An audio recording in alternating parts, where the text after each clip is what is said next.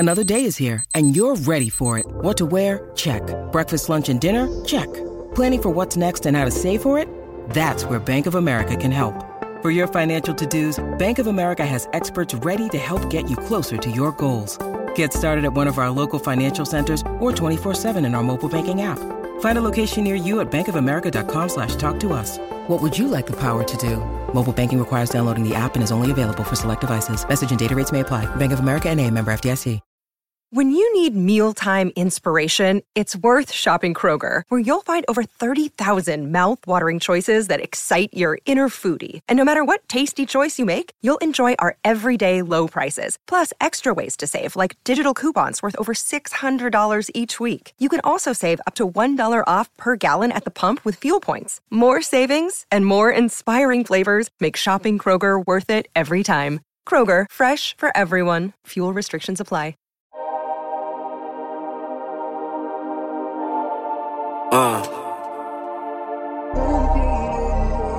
Yeah. Won't jump click to click, hit boy, but I ain't like you kids. They know what time it is. Peel off Lambo tire skid. Doing the most. Imagine you and me close. What's going on, Player Profiler Nation? Welcome to episode 5 of Press Coverage. I am Matty Kiwoom, and I am hosting this week for the OG Theo Greminger. It is hashtag crossover week after all, so let's not waste any time and let's get right on into it. I am joined today on Press Coverage by one of the best fantasy managers in all the land, baby. He is the host of The Dominator, but not this week. He is the co-host of Man vs. Machine and First Class Fantasy. It is the Caliso, Billy Muzio. What's going on, my friend? Oh, man. We get to record 2 times together this week. We were on The Dominator Sunday. We're back here on Press Coverage. It's Tuesday night. I don't know when this thing's dropping, but it doesn't matter. It's twice in the same week, and we're rocking and rolling. We're just taking over Theo's podcast today, and we're just gonna do our thing, and he can't stop us. He's nowhere to be found. It's full-on substitute teacher week here at Press Coverage, and I love it because as a bonehead growing up, you know, the best days in school was always the substitute teacher day. Those are the days you got to watch the movies. I'm 35, so we always watched this movie called Stand and Deliver. I don't know if you young kids know what that is, but we watched it about 600,012 times growing up. But that's neither here nor there. We got Billy Muzio in the house. And like Theo likes to say each and every week, you know, the Press Coverage is a podcast where you can win on the margins, where you can get yourself better at fantasy and find ways to beat your league mates. And today we are talking draft strategy, not general draft strategy, but draft strategy in your seasonal 1 QB redrafts. Like Billy said, we had the pleasure of, you know, doing the Dominator together on Sunday. Billy drafted the Pros versus Joe's FFBC Best Ball, which was 1 QB, tight end premium. So we walked through that for about an hour. It was a blast. But today here on Press Coverage, we're going to get into the nitty-gritty, Mr. Billy Muzio, Caliso. And if you don't know that reference, that was from Sunday where we called Billy Muzio Calisi, but then we called it Caliso because he's man. And he drafted not 1, not 2, but 3, but 4 dragons. He was the father of what dragons. And if you're not familiar with that, because you might not be, you might not know me from the game plan. But on the game plan, we call the dragon strategy when you go full on big dog wide receivers and try to burn the earth to the ground when it's time for your fantasy football. Billy, first question here I'm going to ask you here on Press Coverage. Shoot it. Like I said, Sunday we were doing Dominator together. And you drafted Pros versus Joe's. Great squad, by the way. And big shout out to Fantasy Mojo putting that thing on. Yeah, that squad's sexy as AF. Dude, that squad is sexy AF. You are not kidding. It's loaded. It has a lot of really, really fun players, really good players to cheer for. Also, dudes who expect to smash. We'll talk. Maybe we'll dive into the actual players at some point. But you went with I would say a 0 RB light type of strategy. We were joking that you were probably going to go many, many rounds without going running back. You pivoted, which is, I think, a through line that we talk about all the time, which is being flexible. But do you tend to go 0 RB? I think it depends on the room. I think it's very important for you to be fluid, to be moldable in a draft room. I always say we need to be like Bruce Lee and be water, my friend, inside of a draft room. Because if I go in with a plan to go 0 RB and there's 3-4 other individuals who are going 0 RB, it's probably in my best interest to switch and start taking the value that's going to fall at the other positions, whether that's running back, tight end, quarterback. We will find a value somewhere. So I believe in being flexible in our drafts at all times because it gives us the best possible outcome inside of our builds. And yes, we want to stack as much as possible. We want to make sure that we have correlation as much as possible, especially best ball. But if we're in just a redraft league, at home leagues, or whatever it may be, it's always in our best interest to take the best player available and for us to make sure we're maximizing our total point output. And sometimes that means that we go astray from our plan, and we need to make sure that we are adjusting and we're making sure that we are accounting for those in the room. If I join a room and there's a bunch of, RotoViz guys, I know that they're going heavy wide receiver. I'm not going to go receiver that I'm going to start going running back that in that draft.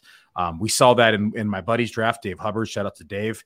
He was in the pros versus Joes the very next day, and it was a heavy wide receiver room. His start ended up being Bijan, Jonathan Taylor, Saquon Barkley fell all the way to the middle of the third round because people were pushing up wide receiver. They're pushing up quarterbacks. They're pushing up tight ends. Did he go in planning to go heavy RB? Probably not, but he ended up making that change simply because he evaluated the room and he made those adjustments. So you talk about being flexible, makes a ton of sense. We actually talked about on the Dominator how you said you were not going to be painting the draft board green anytime soon, but the value fell not once but twice in a row. So staying flexible, it's kind of the number one thing you're looking to do. But you touched upon this about the RotoViz guys. So I have this follow-up question that I'm going to ask you, but everyone listening is going to have to stay tuned because we are going to hear from one of our sponsors. Hey, people always ask me, what's the World Series of Fantasy? What's the Super Bowl of Fantasy? And it's easy. It's the FFPC. Their signature Players Championship has a $6 million prize pool. And their best ball leagues start in February. And they're the answer to so many questions. Hey, what's the best place to get a Dynasty Orphan? Well, you can adopt a Dynasty Orphan at the FFPC right now. There's more orphans at the FFPC than anywhere else on the internet. That's why we partner with them. So if you want to play fantasy football for low, medium, high stakes, you love Dynasty, you love best ball, you love seasonal leagues, all types of fantasy footballers need to go to the FFPC. And remember, use promo code Underworld. Promo code Underworld gets you $25 off your first team. Promo code Underworld, $25 off your first team, no matter what the format is, at the FFPC. Go get it. Shout out FFPC, and make sure you use that promo code Underworld and get yourself a little discount. So here's a follow-up question. We were talking about the teams that go 0 RB. So you get as RotoViz, they go a lot of, high-end wide receivers to start. So if you're in a sharp draft like that, and multiple managers will be, leaning towards or at least starting off with the 0 RB strategy, what is the zag to everyone's zig? Is it going hero RB, hoarding RB, or is it simply just being better at executing the 0 RB strategy itself? No, if you have multiple people going 0 RB in a draft, I think it's in your best interest to zag. And I think that you're going to see a lot of value fall at the running back position because they're not going to be selecting running backs. They're going to be looking to push up receivers. They're going to be looking to push up tight ends, and they're going to be looking to push up quarterbacks. Traditional 0 RB will take those three positions all before round 6 or 7, and they really won't take the running back until about round 7 or 8 at the earliest. And sometimes round 10 or even later. And so if that's the scenario, we're going to see some significant value at the running back position.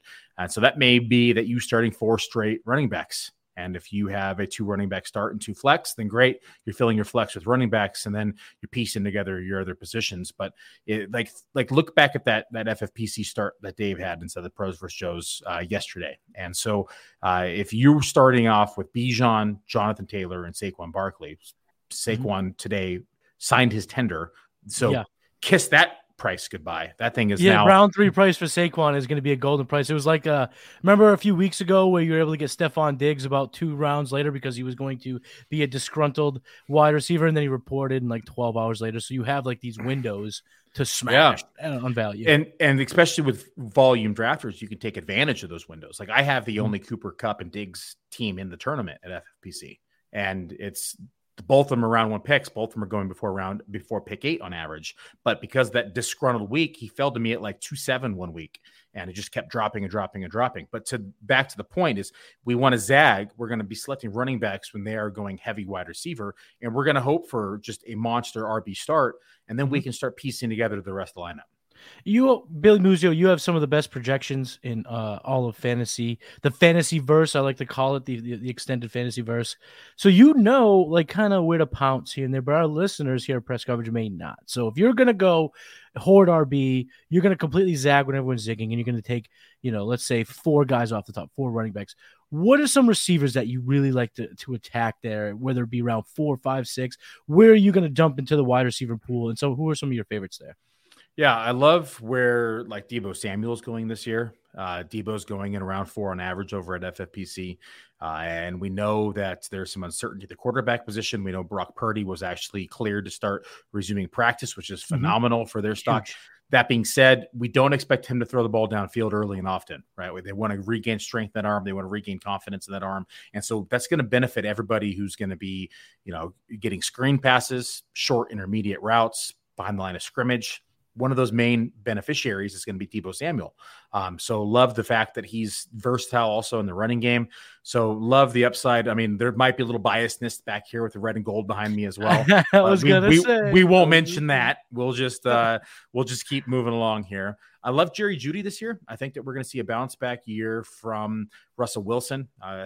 Chop up last year to Hackett. Hackett couldn't hack it in Denver, and Russell Wilson had his worst year of his career, arguably, and then now he gets Sean Payton, who has been a offensive mastermind, and they bring over a whole new coaching staff with them as well. Let's get another year with his repetition with his receivers. Everyone's healthy and on the field, which we haven't seen either inside. Last year we had everybody like everyone was hurt. We'd never had Sutton, Dulcich, and Jeudy on the field for more than a few games. And so the fact that we get everybody back on the field, everybody's healthy, everybody's working together, minus Javonte. But that's going to be good for the passing game because they're going to be passing more. And so really like Jerry Jeudy this year in round 4. There's so many receivers going late this year. Like we look at like Chris Godwin's going late. We have Mike Evans going late. Deontay Johnson is one of my favorite targets this year because he's going as like wide receiver, like 33 to 36 on average. He's had 140 targets at every single one of his careers, or every single game or year. Gee, I can't even speak today. Holy shit. Every single year. Every single year outside of his rookie year, finally got that one out. So besides his rookie year, 140 plus targets in every single year, going outside of wide receiver 30 right now. I mean, it's just ridiculous. I think he's being severely undervalued, and he's going to significantly outperform that ADP. Does your projections have him scoring a touchdown this year? Yeah, I'd put all my money that I'm playing in fantasy that the fact that he'll score 1 touchdown this year. I mean, yes, and the target should be there. We're hoping that the offense takes a step in the right direction as a whole. Kenny Pickett going to his second year, George Pickens as well. Obviously, a healthy Najee Harris, Pat Frymuth. This team should get going. We talked about it a little bit on the Dominator Sunday, so let's bring it up here on press coverage. Do you also expect, like I do, that the AFC North is going to be a little bit more offensive-mindedly friendly? No, I can't speak. What is this bug that you sent to me across the entire country? Is it going to be more offensive-minded now that there's these high-powered offenses getting ready to face off in 23? Can we just call them shootout-ish? Shootout-ish. Shootout-ish. You come to press coverage for the shootout-ish. People would think we're Slavic. I think we could see a little bit more shootout potential inside of this division. There it is. Cincinnati, of course, explosive. I think Pickett probably takes another step forward. We have improved offensive line inside of Pittsburgh. They spent a round 1 on offensive line. They spent a round 3 on a blocking tight end. They spent round 7 on offensive line. So 3 of their picks they spent on offensive line. We know they have Deontay Johnson. They brought in Allen Robinson. okay, whatever, but they still have Pickens as well. But I think that offense is going to be improved this year. Browns expecting a bounce back year this year from Deshaun Watson. And then, I think overall we can be pretty excited about this division. I mean, Baltimore, of course, they add Todd Monken. Lamar Jackson is healthy. They added a few more weapons for him in the passing game. I think that this division is looking like it's going to be a little bit more pass heavy, looking like it's going to be a little bit more friendly for fantasy scoring. The thing I want to see, because Baltimore last year had a bad defense, but traditionally they're usually pretty good at defense. The Steelers last year had a bad defense, but they saw some injuries, and that's the reason why they went down that route. So I want to see how these defenses are looking inside of camp. I want to see what the news is on them, but ultimately I think the offense is a little bit more high powered, so we will see some higher scoring games, but I do think that the defenses might hold back the overall potential of the shootout-ish campaign. But I do think that we will see some more scores. Come to press coverage for the fantasy football, but you stay for Billy and Maddie making up words as we go along this whole thing. Now, we talked about Jerry Jeudy. We talked about Deontay Johnson. These guys, you can probably get both of them if you decide to stack up the running backs. In the Pros versus Joes FFPC contest, Jeudy went 5-5 and Deontay went 7-4. Neither of them quite made it to where you were drafting. You were going out of the 6-7 spot, or 7-6 spot, I should say. But if you do want to go, a little bit running back heavy, you have the chance to not only get two of them, but, Debo also went 4-4, another guy that you mentioned, so you could stack up on those receivers a little bit late. But what I want to do now, because some people tuning in here, we're looking talk about draft strategy, help the folks out, get an edge amongst their league mates. So I want to hit the rewind button here. We talked about what we would do if there are multiple 0 RB strategists that you're competing against. So let's just say you are in a draft. You have the 1-9 or later. You're in the back half or the back 3 or 4 picks of the first round. And let's say that Chase, Jefferson, Tyreek Hill, Cooper Kupp, A.J. Brown, CeeDee Lamb, Christian McCaffrey, and Travis Kelce, they're all off the board. You have the 109. You have one of those, like 110, 111, 112. Are you for sure going to go running back there, Bijan Eckler, Jonathan Taylor, or are you going to go ahead and grab your wide receiver one and get your Garrett Wilson, Amon-Ra St. Brown type of player? I'm probably going. Did you say Diggs is off the board or on the board? Diggs is not off the board, so Diggs would be another wide receiver. Diggs would be my probably go-to here. I like the Buffalo Bills offense. Diggs, the clear-cut number 1. The number 2 in this offense is still to be determined. Gabe Davis is slotted in as the wide receiver 2. They added Kincaid. I know they still have some other pass catchers, Khalil Shakir. Cook is expected to take on a larger role, but I think that Diggs is the clear-cut number 1 and probably going to be looked at early and often. Love Stephon Diggs again this year. Love Amon-Ra St. Brown as well. I think you can make a case for him to go inside round 1 pretty easily. And we have to look at the way the turn shapes up, but I like going double receiver at the end right there because there's a lot of good running backs that you can get in round 3, 4, 5, and 6 as well. I think it just depends upon what the turn does as well. If I'm at the 9 spot and they double tap receiver, maybe their value falls to you at running back. And so again, being flexible here, but I'm probably taking Stephon Diggs there at the 9 spot.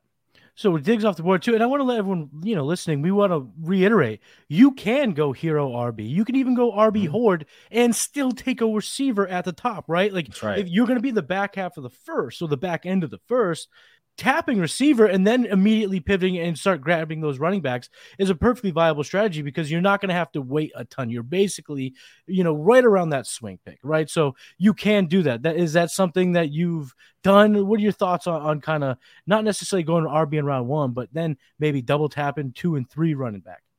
Yeah, I think you can absolutely take a hero running back in round 2. There's even some in round 3, like you mentioned. So like Nick Chubb is going pretty frequently in round 2. Derrick Henry was going at the end of round 2 for a while. He's starting to climb up a little bit. You have Tony Pollard, who maybe most won't consider a hero running back, but based upon his expected volume this year in 2023, in my opinion, he would classify as a hero running back. So there is a lot of potential hero running back builds that you could do with a running back in round 2 or in round 3. And just depends on your risk tolerance as well. We got Breece Hall, who's going middle to end of round 3 right now. Mm-hmm. Jahmyr Gibbs going middle to end of round 3. I mean, a lot of these guys could potentially be a hero RB candidate. Just depends upon the role and involvement. I probably wouldn't be as comfortable with those two, but I think you could make a pretty easy case for Nick Chubb and Derrick Henry as your hero RB in round 2. Yeah, they're in smash spots, especially in 2023. Nick Chubb is getting all the hype, right? That he's going to get the passing down role. How much credit do you, or how much do you support that notion that he's going to be the guy on the field, not first, not second, third down, all the downs? I don't think that they're going to fully commit to him as much as we would like to from a fantasy perspective. I mean, that's interesting. We want to see him get 40, 50 targets. I just don't think it's going to happen. I think he'll see more than he has in the past this year. He'll probably be in that mid to high 30 range, which is going to be significantly more than we've seen. But I doubt that we'll see 40 or 50 from him. Word out of camp is that they really like Jerome Ford, and I know that they've been talking him up in camp about his versatility, his speed, his overall work ethic. And so I think that we, unfortunately, will probably see more Ford than we are hoping for, at least for us Chubb managers. You know, Hunt finally left town, and we were expecting to see this massive workload. And I do think that we do see an increased workload, but I just don't think that we're going to see a true every down back. Like when we think every down, we think Derrick Henry, 300 plus carries, 30 plus targets. And so I don't necessarily think that is going to be the scenario for Nick Chubb. Don't get me wrong. He's still like top 5 in my running back projections. I love the guy, love the talent, and think he's probably the best pure runner in the NFL. I just have some concerns with how much the Browns are going to commit to him in the passing game. He had 1,300 rushing yards last year, 13 touchdowns. He smashed last year, and he wasn't a massive factor in the passing game at all. So you don't necessarily need to have him be viable in the pass game for the Cleveland Browns for him to be your hero RB. Every single year, I make a bet that Nick Chubb's going to lead the league in rushing. I have not yet won, but I'm going to revisit that well, because it's just a matter of him getting the opportunities. And if he can see another 300 plus carries this year, he has a good shot. Yeah, okay. So what is he usually, like fifth best odds, sixth best odds? Like it's probably a little extra. There's probably some juice on there, right? He's probably not the one. I haven't actually taken a look at the odds yet on that line. I know I'm going to make the bets, but I regardless of what the odds are, I'm going to make the bet, because it's just one of those things that I continue to donate my money on this line, but I think eventually it will hit. That's the way to say it, yeah. Mr. Muzio, we appreciate your continued donation, your yearly donation. Thank you for your annual contribution. But I do think that he has the skill set. 2, he's in the offense that he could possibly do it. And now they're lacking some extra, weapons inside of the backfield. So I think that he has a decent shot again this year at potentially doing it. Chubb's in a smash spot. We love Chubb this year, no doubt about it. Now I want to ask you about some a little bit later in drafts here. So we're helping these listeners build out their drafts. I'm giving some extra strategy as they head into draft season. We're knocking on that door. Full-fledged draft season is about a month away. So everyone's going to be ready to rock and roll. Now, if you're a psychopath like Billy or myself, you're already 600 drafts in, 500 drafts in. I mean, we're crazy, but the real draft season starts in about a month or so. So name me some of your favorite running backs that are going between rounds 6 and 9. David Montgomery going between round 6 and 7. We know that the Lions have one of the best offensive lines in football. We saw what Jamal Williams did in this role. I think that David Montgomery is a superior running back at this point in his career than Jamal Williams was last year. Now, I don't expect that type of touchdown production, but I do expect him to have more efficiency on the ground, and he's also a decent pass catcher as well. We know that they're lacking weapons inside of the passing game. Jameson Williams being suspended for the first 6 games. They brought in Marvin Jones, which I like, but at the same time, it's just lacking the pizzazz that we would hope for inside of this offense. So I think David Montgomery probably sees a larger role than people are expecting. I know Jahmyr Gibbs is projected as a top 15 back across most sites, including ours. That being said, I think that there's room for both of them inside the top 24. I also really like Rachaad White. He's been one of my guys since he joined the league last year, and I love his dual threat ability in the passing game and as a rusher. Kind of reminds me a lot of David Johnson when he was young and good coming into the league. Just has that fluidity to him. And I think that we know that we have some opportunity here inside the backfield for, again, a lack of weapons. Leonard Fournette is no longer with the team. The only other competition that he really has is Keyshawn Vaughn and Chase Edmonds, who have both kind of disappointed up to date in their careers. So I think White's going to see a pretty productive year and probably be a 3-down back inside of this offense. Another back that I really like in this range, man, there's so many. This is that juicy spot, right? This is a nice spot for running back this year. Look, you have the board pulled up right now? I do. So some names I could throw out that are going in this range. Yeah. Mixon's going. He went 4-1 in your draft. Aaron Jones went 4-6. I thought you said round 6 through 9. Yeah, I'm getting to it. You're getting to it. I'm just trying to knock off patience. Down boy. Yeah, I'm just trying to build this so that you know exactly what we're talking about here. Who's off the board? Miles Sanders went in 5, so now here we go in round 6. We saw White, Dobbins, Akers, Montgomery, Pacheco, Swift, Pierce, Kamara, Connor, Cook, Javante, Rashad Penny, Dalvin Cook, Antonio Gibson, Samaje Perine. 2 I mentioned were already in there. Cook is another one I really like inside Buffalo. We know James that Cook, not Dalvin. James. Yeah, that's right. The younger of the brothers. James, looking at a potential larger role in this offense. They got rid of Singletary. We saw the accident with Naheem Hines this week with the jet ski. Not that he was active inside the backfield, but it did have some involvement. So it's one less mouth to feed per se. So I like James Cook. I like the explosiveness of this offense and his involvement. We saw him really kind of take off and get more involved towards the second half of last year. The other one is Swift. I've always been a Swift homer. I've been a firm believer saying that if Swift were given the role of Christian McCaffrey, he could potentially be the RB1 in fantasy football. I don't expect that type of workload. It is the Eagles. They do like to rotate, 3 backs in this backfield. Right. That being said, even if he's seeing 30 to 40% of the share, that's going to be enough for him to be productive. He had some of the highest yards per touch inside of the NFL. Don't quote me, but I think it's top 3 without looking it up. And I really like his potential inside of this Eagles offense. So the Eagles have, again, arguably the best offensive line in football.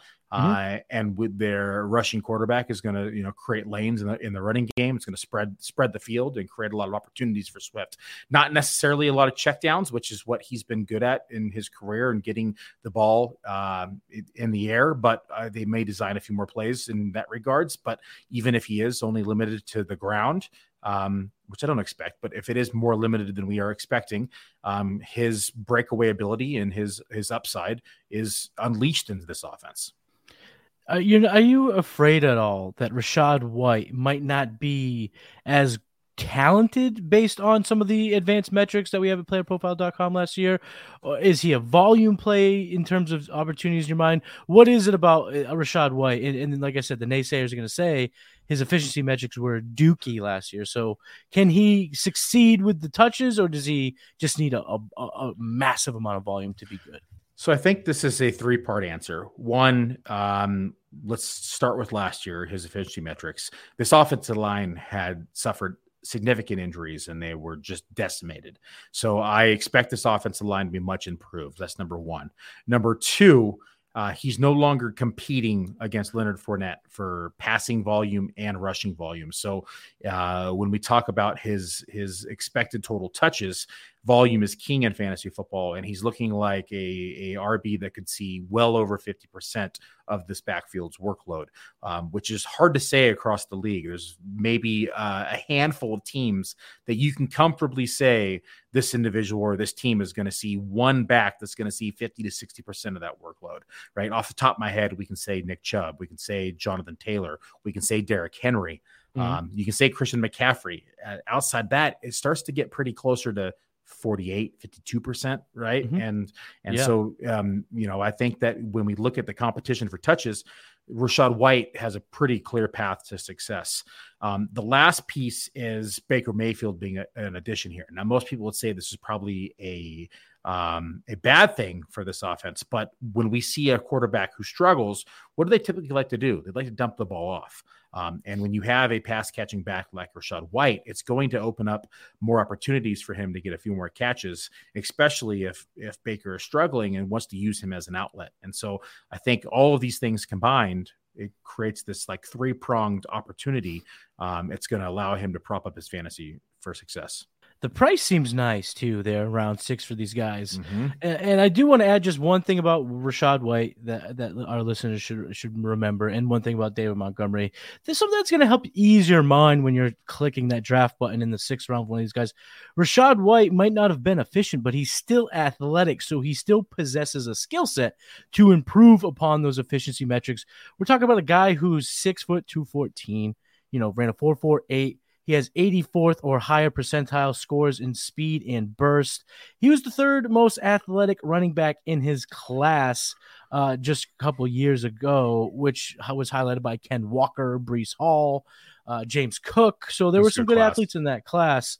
So he is athletic. So I do believe that his efficiency metrics could improve. And also David Montgomery. I know they drafted, Jahmyr Gibbs early, but they gave him a contract that they can't get out of until after 2024. So we are going to be seeing David Montgomery in a Detroit Lions uniform for the next 2 years. They are not going to just throw this guy aside because they grabbed Jahmyr Gibbs. They still believe in his skill set. They have seen him a bunch. He only played, a few miles away down in Chicago. They played 2 times a year his entire career. I do like David Montgomery there in the 6th round. I think he can present a whole lot of value grab there, especially if you do the Caliso at the top and get yourself some dragons, baby. So we talked about rounds of 6 through 9. Nice. Now in rounds 4 through 8, I noticed you're seeing a lot of second-year wide receivers, a bunch of them really coming off the board within those 4 rounds. So are you excited about these second-year guys? And let me just get into it a little bit more too. Are you more likely to tap Christian Watson, Drake London at the beginning of 4 or 5? Are you waiting a little bit and going after the Treylon Burks, George Pickens, Jahan Dotson? Those guys are going around 7 and 8. So any of those pass catchers that you're targeting, and do you have a favorite amongst the second-year guys? Yeah, I own way too much Christian Watson already. Like, I'm starting to cool the Jets because I own so much of him. He was going in round 5, like middle to end of round 5 when the drafting season started. At the FFPC inside of redraft right now, he's climbing into round 3. At that point, it's getting a little steep, but I do think that he has the potential to still give a return on that investment. There's really no one else in this receiving core that is a direct threat to his target share. I know we have Romeo, who joined this team the same time as him last year, but I think it's a clear-cut number 2 behind him. You could argue that Jaden Reed is going to be competing with targets against Romeo there, and then you have 2 rookie tight ends who are going to be looking to earn playing time in 2023.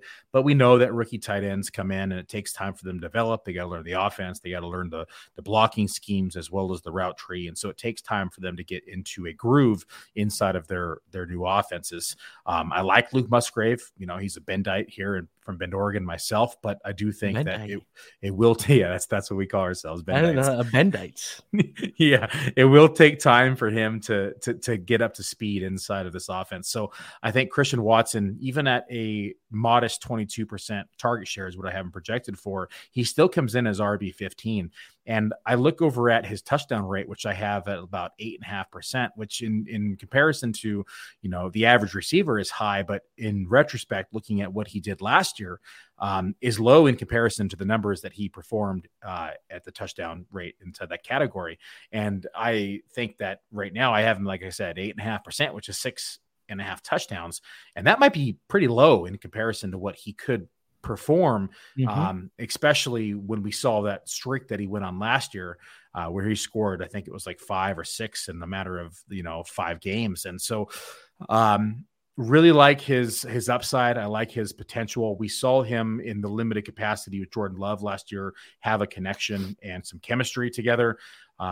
22% target share, like I mentioned, 8.5% touchdown percentage, and it comes in as wide receiver 15 in my rankings. Be able to get him in rounds 3, 4, and 5 at times. Love the upside, love the potential. The other wide receivers that you mentioned there that I've been targeting at least for year 2 is Jahan Dotson, another player that performed exceptionally well in his rookie year. And I know that Terry McLaurin has not really been a huge touchdown scorer. Jahan Dotson came in and had a lot of touchdowns for a rookie. I think he finishes like wide receiver 38 or so in fantasy points per game. And I think that if he's able to be a little bit more consistent and stay on the field, he got injured last year and missed some games. Yeah. I think that he has the potential to technically outscore Terry McLaurin in PPR points because of the upside that he presents inside of this offense. I still like Terry McLaurin a lot. He's one of my favorite players in the NFL, but I do think that he does lack that touchdown upside that we could see from Jahan Dotson. What quarterback is better for these pass catchers, Jacoby Brissett or Sam Howell? Man, I like Howell more than the average Joe. That being said, I do think that he'll be on a shorter leash because Brissett ran the Browns offense very well last year. And some would argue that he ran it better than Deshaun Watson did when Watson came back from suspension. And we saw this offense really clicking, in Amari Cooper in particular, with Brissett last year. We'll find out who it's going to be. I think Howell probably leads most of the year at the quarterback position. We may see a few games of Brissett depending upon how Howell does or maybe underperforms at times. But I think that Eric Bieniemy coming over from the Chiefs inside this offense as the new OC is looking to prove, doubters wrong and was going to look to get creative. And they have weapons. Like, that's the thing with Howell. Like, Howell may be inexperienced, but they have Terry McLaurin. They have Jahan Dotson. They have Curtis Samuel, who's very versatile. They have 2 capable running backs, one who's an exceptional pass catcher with Antonio Gibson. So there's a lot of weapons and a lot of outlets for him to utilize from the quarterback position. And I really think that he's going to outproduce ADP, but significantly outperform expectations. Which would make Jahan Dotson definitely a smash there in rounds, 7, 8, where you can get him. But let's talk about the Green Bay Packers real quick. Is your love for Christian Watson tethered to your belief that Jordan Love will be a competent quarterback, or do you think that Christian Watson possesses the skill set to be good regardless? No, I'm not crazy about Jordan Love. I have a pretty modest projection of 61% completion percentage for him. I only have him at a 4% touchdown rate, which is not high. It's only 21 total passing touchdowns. It just breaks down to the total volume and opportunity in this offense. I mean, there's really no clear-cut number 2. I mean, Romeo Doubs, and you could, argue Jaden Reed or argue that 2/3 spot, but there's no tight end in this offense outside the rookies, who, like I said, are going to take time to get up to speed.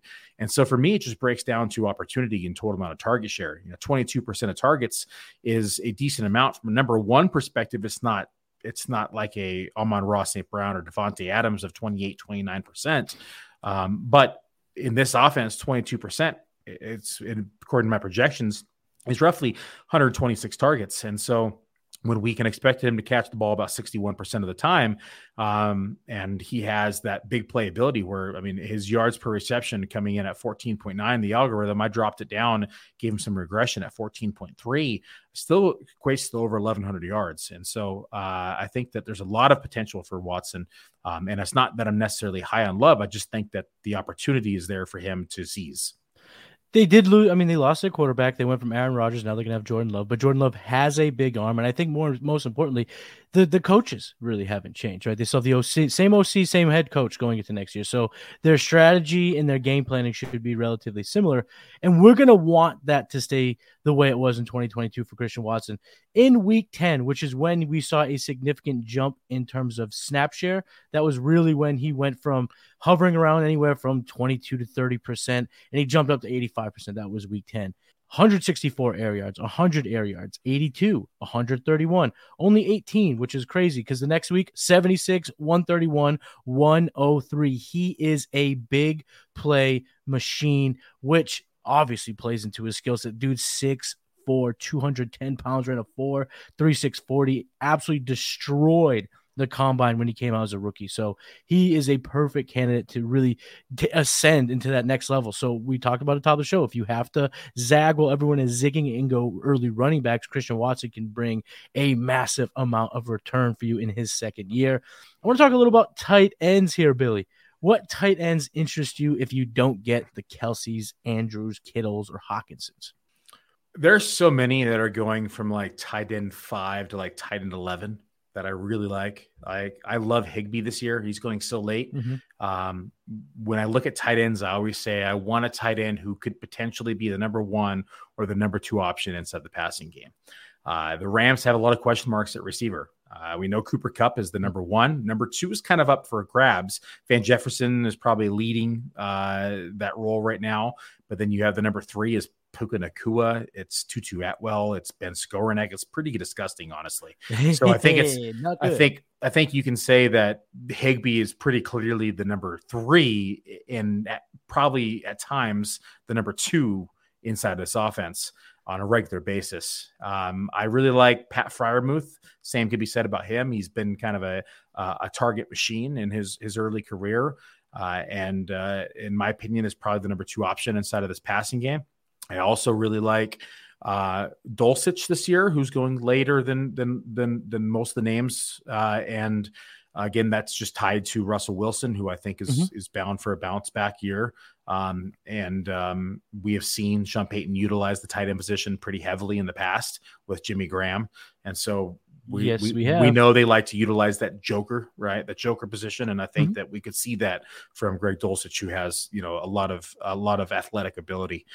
Those are the 3 that I really like in that range. If you want to push it and go real late, you could argue Gerald Everett is one that I really like. Yes, I like Everett. It's just based upon volume in this offense. I expect the Chargers to throw, 700-ish times. We saw Herbert last year have 699 attempts himself, had that bum shoulder and the broken rib. And so Everett saw over 80 targets last year. I think we could expect him to see close to 80 targets again this year. So there's a lot of options at tight end. If I don't get Travis Kelce or Andrews, my strategy is usually just to punt the position and then grab 2 or 3 inside of this range who have a real shot at being like a top 7 or 8 tight end.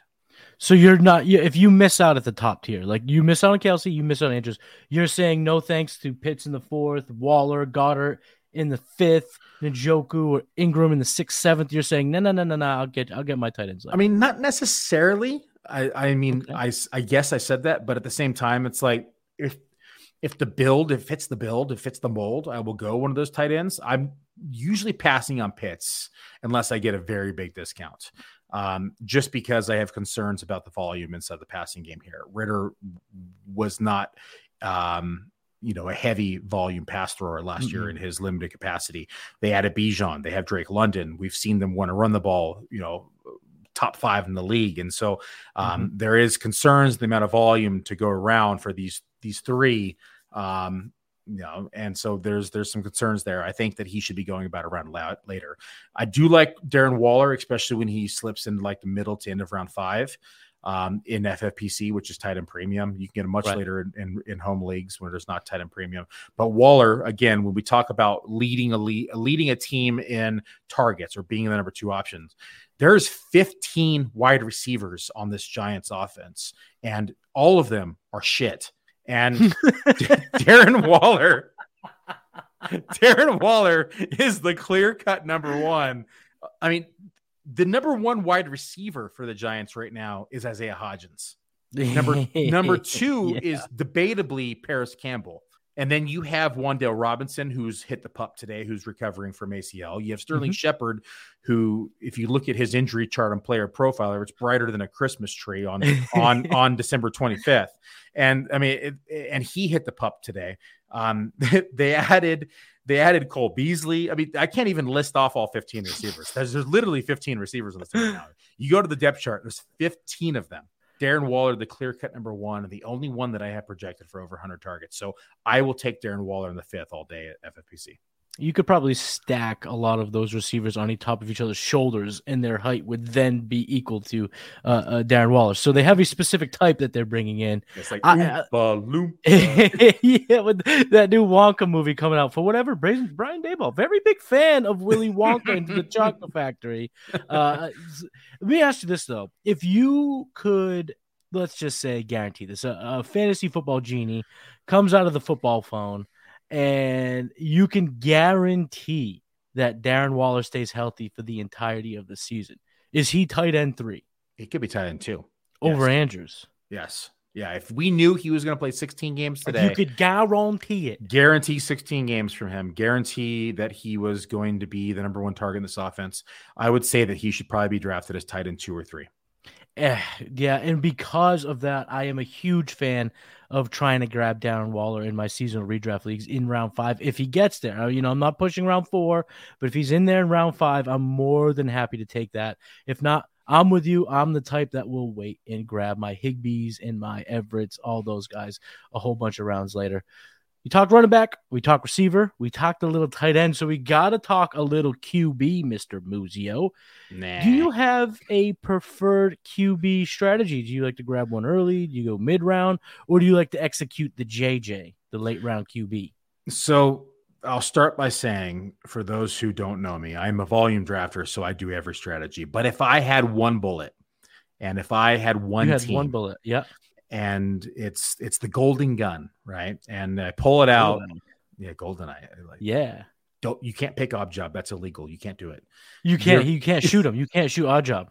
Real quick, side tangent. Did you see 20 years later, the developer said that it was an advantage in the game that he was actually below the cursor and you couldn't hit him? Duh. We all knew it. You could just chop. You would just be able to chop. I would always, this is another side tangent. This is what I would do to my buddies. I love that game. Of course. I mean, GoldenEye was the OG stay up all night game that you play with the boys as you're raging for a sleepover, just drinking Jolt Cola and whatever you could get your hands on in terms of snacks and stay up all night and play. Quarterbacks. We're talking GoldenEye. It's substitute teaching week here, ladies and gents, at press coverage. We're talking about whatever we want to talk about. I would always gas up one of my friends, be like, dude, you should be Jaws. You should definitely be Jaws. Be Jaws. And he was like, yeah, he does look really cool. I'll be Jaws. And then he's just this gigantic character. I'm just like, huge target. Just killing him every single time. He's like, why can you keep hitting me? I don't know. You're 7 feet tall. I can shoot up the ceiling. I knock it down. Do you remember the map that you could like walk through the vents and then there was like inside there was like the double entry up going up and then like so I used to like come through the bottom level and like load the outside of the wall up with proximity mines and they would go up and they would go up to like look down the window and just poof. Proximity mines. When you threw those things out, they came out. They looked like 40-foot diameter discs in that game. Oh, I love that game so much. Oh, GoldenEye. What a fun game. But anyway, back to QBs, Billy. Do we have to? No. I mean, listen, you can't bring up GoldenEye. I mean, we'll be here for 2 more hours talking about stories, war stories of GoldenEye, all this stuff.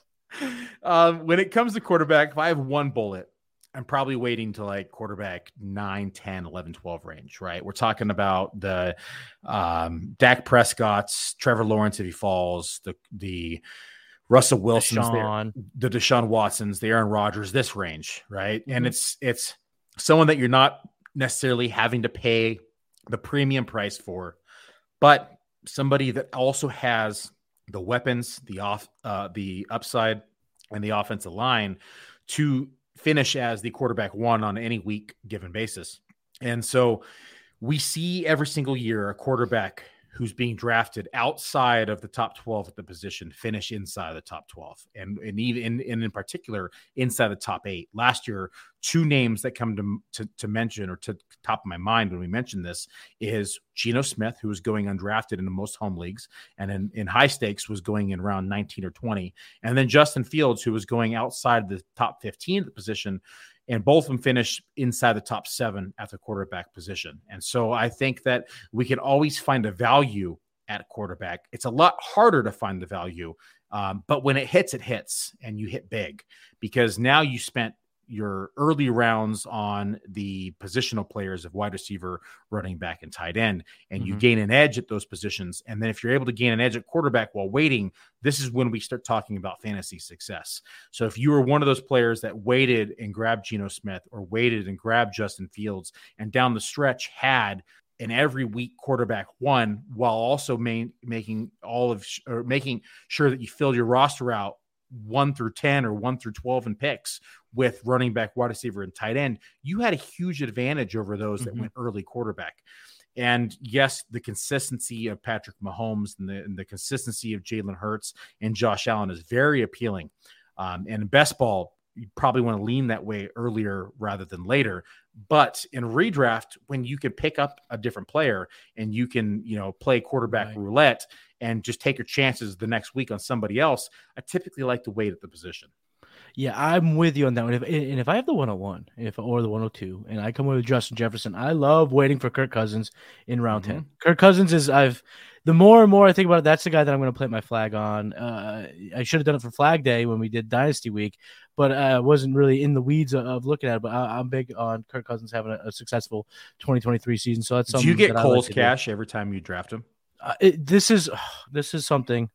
That was a hilarious tweet. Shout out to Steffi Smalls. That was really, really funny when she said he's the human embodiment of Coach Cash. But I realized something when I saw that tweet, that my vibe, who I am as a person, can be defined by two different pictures of Kirk Cousins. The one with him walking in looking like human Coach Cash because golf polo on all day, every day, buttons up all day, every day, shorts, flip-flops. That's my vibe. And the other being when he was shirtless, wearing 85 chains, dancing on the airplane. If you take those two Kirk Cousinses and mash them into one human being, that is Matty Kiwoom's vibe wholeheartedly. So realizing that was, I don't know if it was a rough moment, but it was certainly a moment that I won't forget in my brother entire from life. Another mother. I guess so. I don't know if he like me. I have kind of a potty mouth. He seems like a very buttoned up individual, very no nonsense guy watching quarterback, on Netflix. I don't know if you've seen that yet, but I definitely recommend it. It is football porn in its greatest iteration. I mean, the access that they give to, two legitimate quarterbacks in the NFL is pretty damn cool. So I would definitely recommend that. So for anyone who hasn't checked it out, and if you were having trouble following along because we diverted into GoldenEye and a whole bunch of different things, he's saying mid-round. Billy thinks you can get a lot of you can maximize your teams going mid-round with these guys in terms of QB9, QB12, but also in these redraft seasonal leagues. Don't be scared to go with the JJ. Go with that late round QB, build a really, really strong roster, and then hope to hit. I don't know if you're going to remember this, so maybe I'm putting you on the spot here, but we were sitting around the fire in Kansas City at the Player Profiler Draft House, and we were just, every single day, obviously all day, we were talking football. And you mentioned that a certain combo that teams could easily come upon in 2022 was the QB. I think it was like 2 or 3 on the full season. Do you remember who those two QBs were? Yeah, Carson Wentz and Jared Goff. There it is. Yep. It was disgusting, if you combined them, you had a QB1 every single week of the 2022 campaign because Carson Wentz started super strong. Jared Goff finished extremely strong. And then they got hurt, or Wentz got hurt, and Goff kind of took off. And so I had a team that had these two, and it dominated because I waited so long at the quarterback position, and I hit at running back, wide receiver, and tight end, and then quarterback hit. And so it can happen. Like I said, it's definitely more risky than taking, your Josh Allen, your Patrick Mahomes, and Jalen Hurts. But when it hits, it hits. Yes, it hits strongly. Were you drafting in 2016 when you made those two selections, the 1-2 pick in the 2016 NFL draft? Were you thinking about that at all, that you just wanted to link up those two guys from that draft class? No, not at all. All right, Billy, you've been great in the show, so I'll get you out of here with this last question. Give the fine folks listening, Player Profiler Nation, some of your favorite players that are going after pick 180, so round 15-ish. Love McCole Hardman this year. He's going in around 19 and 20 at FFPC. Elaborate. I have not many people have been singing the praises of Mr. Mecole Hardman. So Aaron Rodgers did an interview, and he specifically mentioned 2 players during Jets camp that he has been enamored with one, their skill set, but 2, the upside that they bring to this offense. The 2 players were Garrett Wilson and McCole Hardman. McCole Hardman, we know, was drafted as the Tyreek Hill replacement for the Kansas City Chiefs. It didn't work out that way, but has blazing speed, has not really fully developed his route tree, but has a lot of potential inside jet sweeps. We saw him kind of hit late last year inside those jet sweeps and his versatility of this Kansas City Chiefs offense. He steps into the Jets, in my opinion, who are lacking a real number 2. I don't think he's a number 2, but especially in best ball, when you're just relying on spike weeks, he is the perfect spike week draft this late, because we know he's going to see probably 2, 3, maybe 4 spike weeks from this offense, especially when we have Breece Hall, who's coming off of injury, who's going to be kind of eased into things as we're expecting. And we have McCole Hardman, who can be utilized in the red zone during jet sweeps and screen game. And they could probably utilize that speed. So I like his upside that he has inside this offense. The other one I really like is John Mechie over in Houston. Round 2 draft pick last year, unfortunately missed the entire season due to, I believe it was cancer. Don't quote me. Yeah. But leukemia, I believe. Yeah, it was, a really unfortunate situation. Battled it. Looks like he's healthy, cleared for camp, ready to rock and roll. And, people are just looking at him like he doesn't exist anymore because he's no longer the shiny toy. He was in the 2023 draft class. If we were rewind time and we remember where he was going last year, there's no way he's going in round 15, 16, 17. I've seen him go around 17, 18 at times at FFPC. So I think that this offense in particular, they have a lot of, dusty players inside the wide receiver position. McCole Hardman is arguably the number 1. You have Bob Woods, who's been pretty dusty, who's arguably the 2 or 3. They went out and drafted Tank Dell, but outside of that, I mean, Mechie is a pretty clear role to path to success in this offense. And we have a rookie quarterback who's going to be looking for a connection. And if he's able to earn that trust early and often, then I think that John Mechie could significantly outperform his average draft position. Love it. And those names are putting the cherry on top. If you do decide to go a running back horde at the top of your draft, grab those guys late. Maybe they burst on the scene, help you win a couple games in fantasy football. Billy, I think we did okay job. Well, you're a guest. I think I did okay job filling in for Theo. He is, these are big shoes to fill. The OG is one of the best in the biz. So thank you for taking on Substitute Teacher Week with me. Tell the people listening what you're working on, where they can find you, all that good stuff. Well, of course, you can find me over at Player Profiler, doing all the rankings, projections on a weekly basis. Daria and updating those twice a week right now with more news hitting the streets in the FF world. You can find me all the time also in the FFPC streets. I draft daily over there. Come and get some daily. That's not an overstatement. That's a fact. Volume drafter, people. It's in order for me to hit the numbers I need to hit, I have to draft daily. And then, of course, I typically record outside of this week. I record First Class Fantasy every Thursday with Theo and the Dominator on Sunday, with an alternating guest between Matt Kelly every other Thursday and then a guest every other Thursday. And you're on Twitter. What? FF Muzio FF? I can't remember which one. At FF Muzio. FF Muzio. Billy, thank you so much. I'm Matty Cuum. You can find me on Twitter at Matty Cuum. Also, all the work that you'll find pretty much coming out on playerprofile.com. Game plan each and every Saturday. Derek Brown will be joining me from Fantasy Pros this weekend. Trade Gods on Thursday. D-Bro. This week on Trade Gods, Mr. Matt Kelly's coming on with me. We're going to have a lot of fun breaking down the all around fantasy football. OG, I hope I did well in your absence. I hope you were proud of me, OG. Thank you for letting me join on. And everybody, I will see you soon. Peace.